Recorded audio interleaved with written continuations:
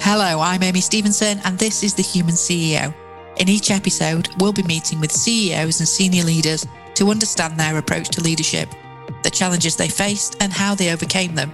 We'll also be asking what they feel it takes to be a great leader.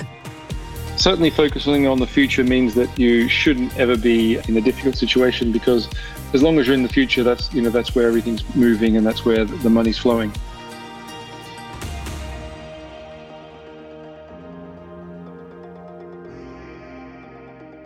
Welcome to The Human CEO. I'm your host, Amy Stevenson, and today I'm joined by Mark Preston.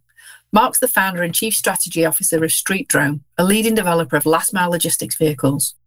After a career in Formula One in teams such as McLaren and Arras Grand Prix, Mark moved into Formula E and was a founding team principal in the Formula E series, which started in 2014 and showcases the latest technology in electric vehicles.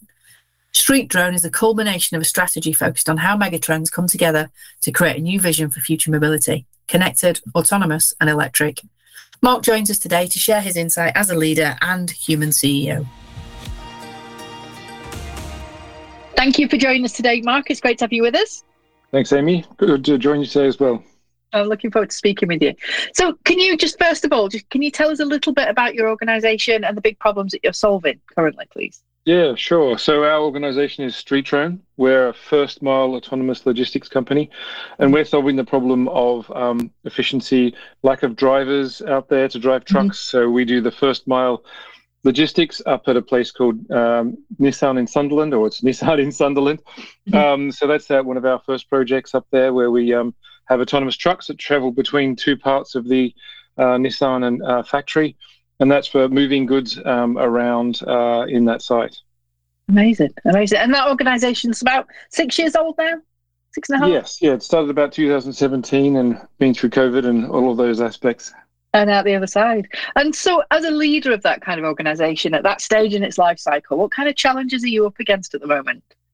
I mean, mostly for us at the moment, it's raising money because as the leader, of a startup, usually it's either you're involved in a lot of sales. So sales process is obviously well, not obviously, but it's a complex sale in what we're doing, selling autonomous systems into organizations. And we're always raising money because, we're currently doing our Series A round, and previous to that, we're obviously doing a seed round, and so it's a constant process for anybody in my position. Yeah, absolutely. And your journey into leadership then. So your background is mechanical engineering, correct? And then developed from there. But in terms of your journey into leadership, was it always the plan that you were going to run your own business or run your own enterprise? Yeah, I mean, I started in Australia 25, 30 years ago as a mechanical engineer. I worked for companies like GM. It's called Holden in Australia. I was looking at starting my own racing organization over there, but soon realized that I needed to come over to Formula One in the UK to learn more. I didn't know enough. I think probably because the market in Australia was too small in comparison to being in what is the motorsports cluster here in the UK. So this is the place that motorsport happens in the world, Formula One and all the other aspects. So that's certainly a learning experience as well for anybody who's in any industry that says, where should you go if you're into a certain field. It's very interesting to go to the place where it's the center of the universe, let's say. And that's definitely in the sort of Oxfordshire, what they call Motorsport Valley. So I came over to do that. I worked as an engineer for a number of years, and then decided I wanted to get involved in the whole startup scene, and did my MBA at Oxford. So as an engineer, I went, and I was probably one of the more interested people on the MBA course, because some of my colleagues that were lawyers and accountants and other things would come to me and say, "What did you learn today?" And I say, "Why are you asking me?" I say, "Well, you're the engineer. You've never done kind of legal, finance, those aspects." And so I was kind of fascinated by that. And the next thing I wanted to do was start a Formula One team, which I did do with a guy called Aguri Suzuki and Honda. So that was my first foray into a kind of a very big startup. Although it be from the technical side, I was technical director and basically CTO. But again, I sat on the board, and that started to get me more involved in the business side of things.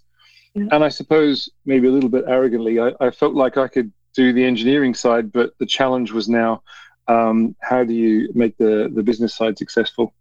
Okay. So quite an organic process then. It's not that you were sort of always destined for that leadership position. It's just you found something you were really passionate about and clearly highly skilled in. Yeah, I mean, I did my executive MBA, so at Oxford here, business school, and I think I wouldn't have been ready to do the executive MBA if I'd been younger. I needed to kind of go through the process of being an engineer, learning how all that process worked, and then do the MBA, which when I was about 36. So I think for me that was the perfect time, and then I was able to apply a lot of those learnings to kind of a combination of how I understood motorsport worked, how I understood engineering worked, and how I could see how the more, I suppose, macro story worked with the business side of things. Yeah, it's funny how it all sort of comes together at the same time, doesn't it? At a certain point in your career, it all starts coming together. It's interesting, really interesting. And so a question that I love asking, people genuinely don't like answering it. However, if there was going to be a blooper reel of your leadership career, what would be on the blooper reel? Are there any sort of, I can't believe I did that moments that you can share? The sort of the more famous thing I was involved in was it's what's called the McLaren MP4 18A. So it was the only racing car that never raced for McLaren. And that was actually one of the reasons I went off to do my MBA, was to look at sort of trying to understand management side of things, risk profiles, all of the things that we'd done, innovation at McLaren. So you can look that up. So you can look it up and see that the McLaren never raced. And I was quite involved in that car with another famous person, Adrian Newey, who is currently one of the senior technical people at Red Bull, so quite a famous person. And that was probably one of the more, let's say, famous things where we learned a lot. And, you can take home a lot of lessons for it. I was able to apply those lessons when I started the next Formula One team with Aguri, where we took some of the learning experiences from at the time, McLaren was quite a long way behind Ferrari, and the organization wanted to take more risk and see how far they could push it.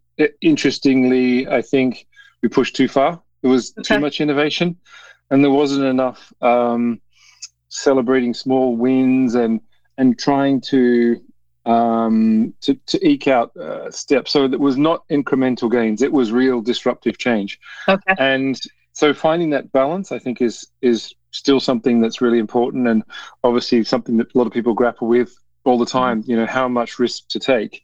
So that was a pretty big, interesting experience, and I was able to sit on my MBA and look at, analyze things in lots of different ways as to how things had happened in that experience. Yeah, that must have been a fascinating case study to have going into your MBA, to be able to reflect and dissect. And I think my lecturers did enjoy it, because I was every single assignment I did, you could imagine it was motorsport. So I'd do something in accounting, it'd be motorsports. If it was something to do with organizational behavior, it was motorsport. So every single thing I was trying to understand, how could I apply some of the thought processes from an MBA to motorsport and see if I could make gains basically in that area. Fascinating. But I think that I've just completed an exec MBA myself, and I think it is really powerful to be able to do that and have the context to apply. I think if had I, not that I was in the place to do it straight after my first degree, but had I done it straight after my first degree, I don't think I would have taken nearly as much from it, for the same reason you've just 100%. 100%. Yeah, agreed. Fantastic. And so in terms of leadership then, you've said that you've learned a lot and you've reflected, but in terms of a strong leader, do you feel that there are specific characteristics that are required to be a successful leader? Is it very much case by case, or anything stand out? I think encouraging people that work for you, that's really one of the key aspects. Delegation to other people, but also being supportive and protective of those people, and making sure that they have everything they need to deliver. Also making sure that there's not a blame culture that certainly pops up in all sorts of organizations. So I do like some of the things from Silicon Valley, the kind of fail fast, fail often. But also some things you can take from the sports concept about incremental gains. So always trying to make small gains. I did a presentation at a university a little while back, and someone said, but we've got no resources. We're not the same as Formula One. And I said, well, in Formula One, you still spend all the money you have. And so you feel like you don't have all the resources. And we talked about, can you leverage your relationships with your suppliers and other things in order to deliver more value based on working smarter with the people around you. So certainly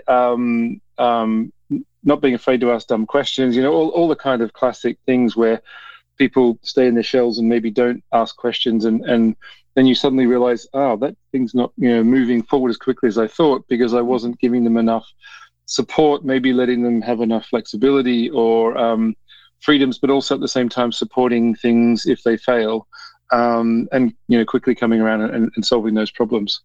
It's important. I think it goes back to what you just said about not having that blame culture and failing fast. You're all in it together. Everyone needs to move forward, keep pushing forward. And in terms of your approach to leadership, then, does that come from a specific place? Can you put a finger on a time where you sort of started shaping your leadership style?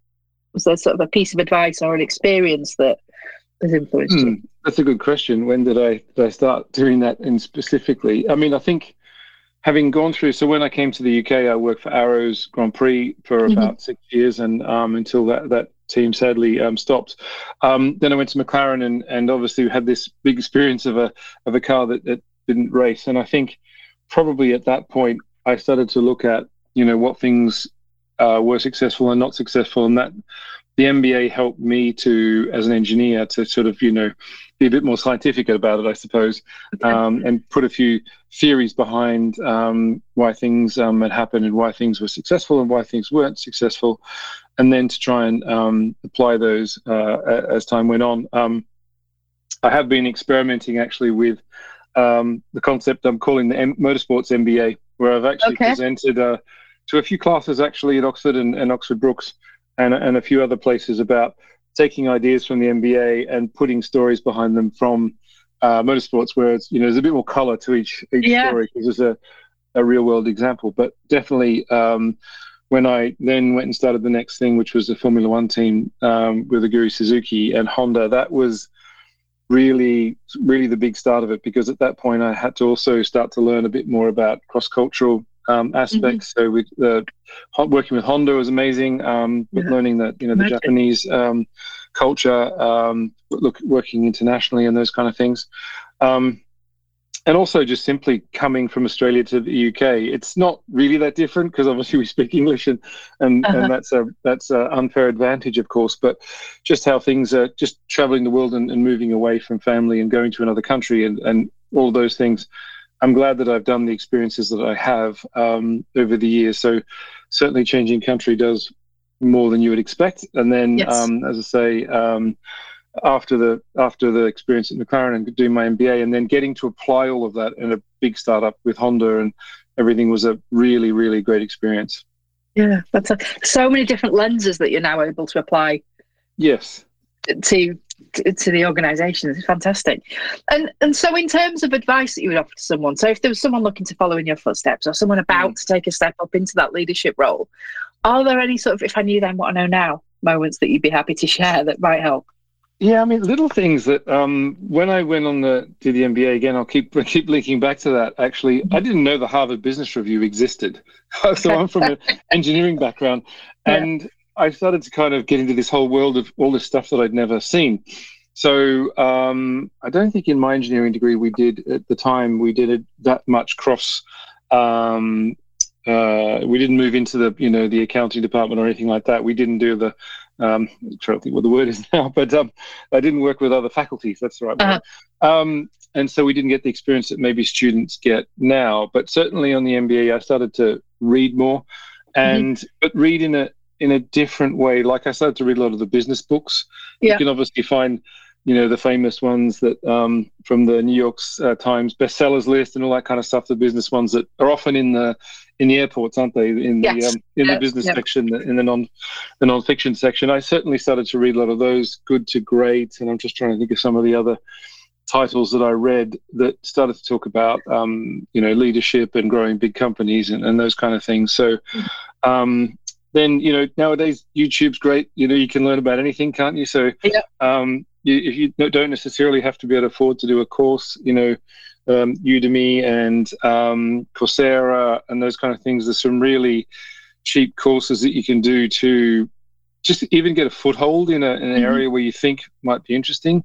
And then that usually takes you down a rabbit hole. You start finding books to read and blogs to read. And often when you're reading a book, you come across a website you'd never heard of, and you suddenly go down another rabbit hole. So something I've been listening to at the moment is Jobs to be Done, which is a concept by Clay Christensen. So I read their book, then I found some blogs and found some podcasts and started to, go down a rabbit hole and start to learn more and more. And I'm a big fan of just continuously learning. And over the COVID period, when we're obviously in lockdown, I certainly read a lot of books. So I had deliveries every couple of days from Amazon. And then every time I learned about something, I would follow it on with, let's watch a whole bunch of YouTube videos. Let's see what else we can find by reading blogs and stuff. At the moment, I'm trying to teach myself how to make pizza properly. So I'm watching lots of YouTube videos.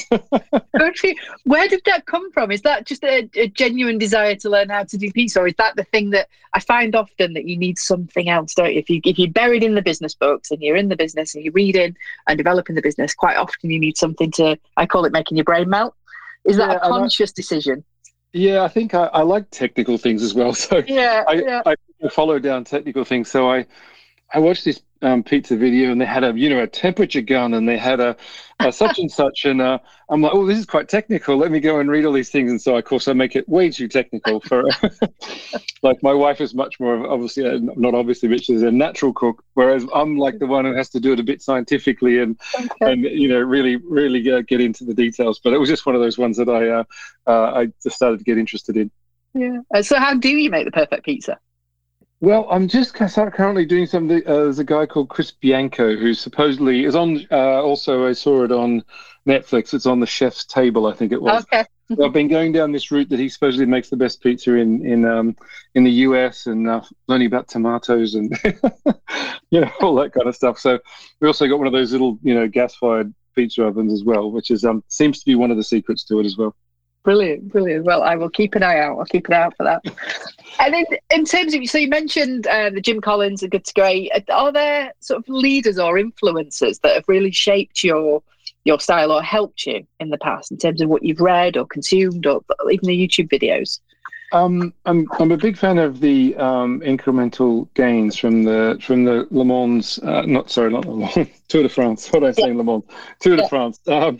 And looking at that, and certainly started to apply that. I mean, I'm quite interested in the disruptive innovation, but over time, I'm starting to question whether or not sometimes disruptive is always the best way. I think sometimes you do need a bit of disruptive innovation to really change the game, but often it's also the incremental gains that can be made. So I certainly find that concept one of the most interesting ones that I seem to focus on at the moment.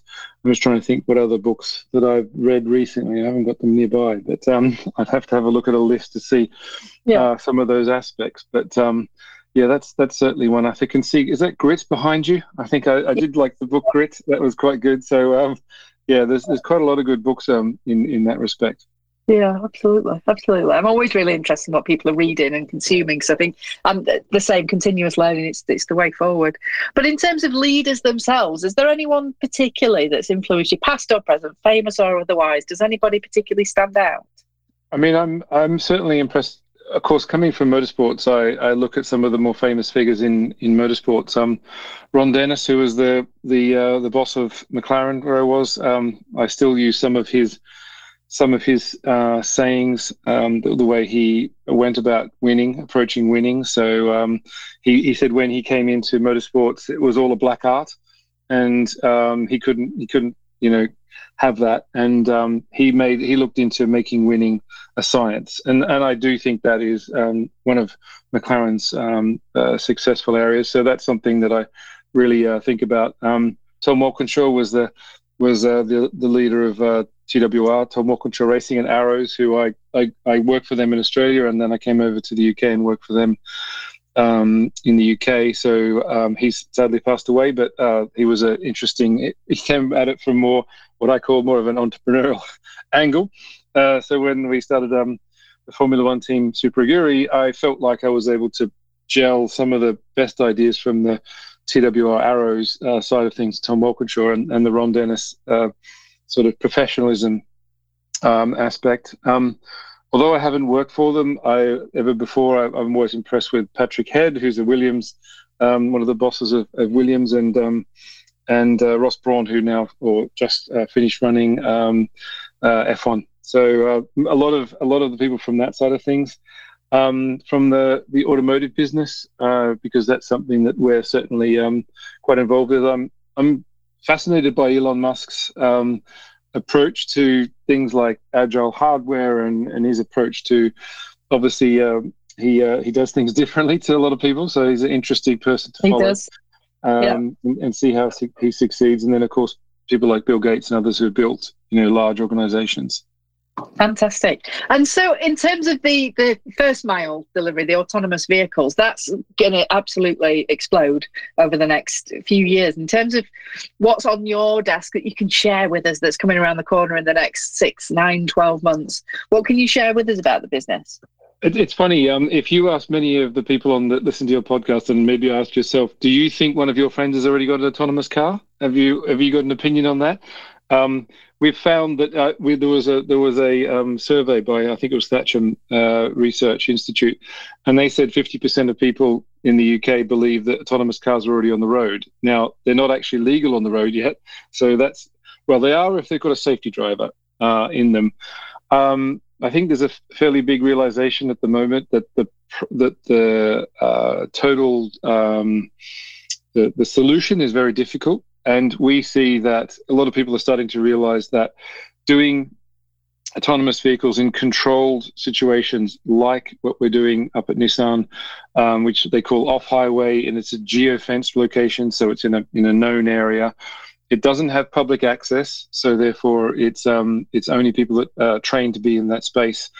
That's the area that we see autonomy being commercialized in the near term. So over the next 2 years, that's our focus, is to commercialize what we're doing up at Nissan into other things like ports, other manufacturing sites, regional distribution centers of big retailers, and those aspects where it's off-highway and it's in a very controlled situation, and actually in a at low speed, about 20 miles an hour. So that's what we see as the next stages. When will we have autonomous vehicles on the road doing autonomous taxi drives from anywhere to anywhere? That's hard to tell.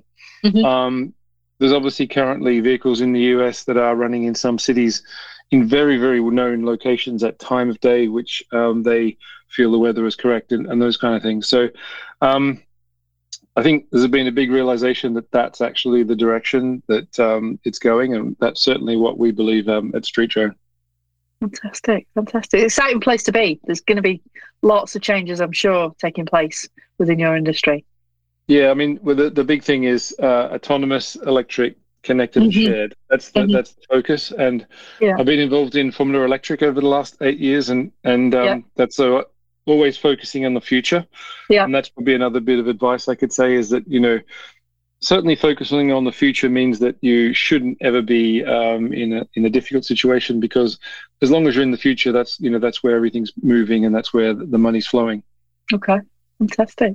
Mark, I really enjoyed speaking with you, so thank you for making the time. It's been interesting learning all about your journey. Thank you, no problem.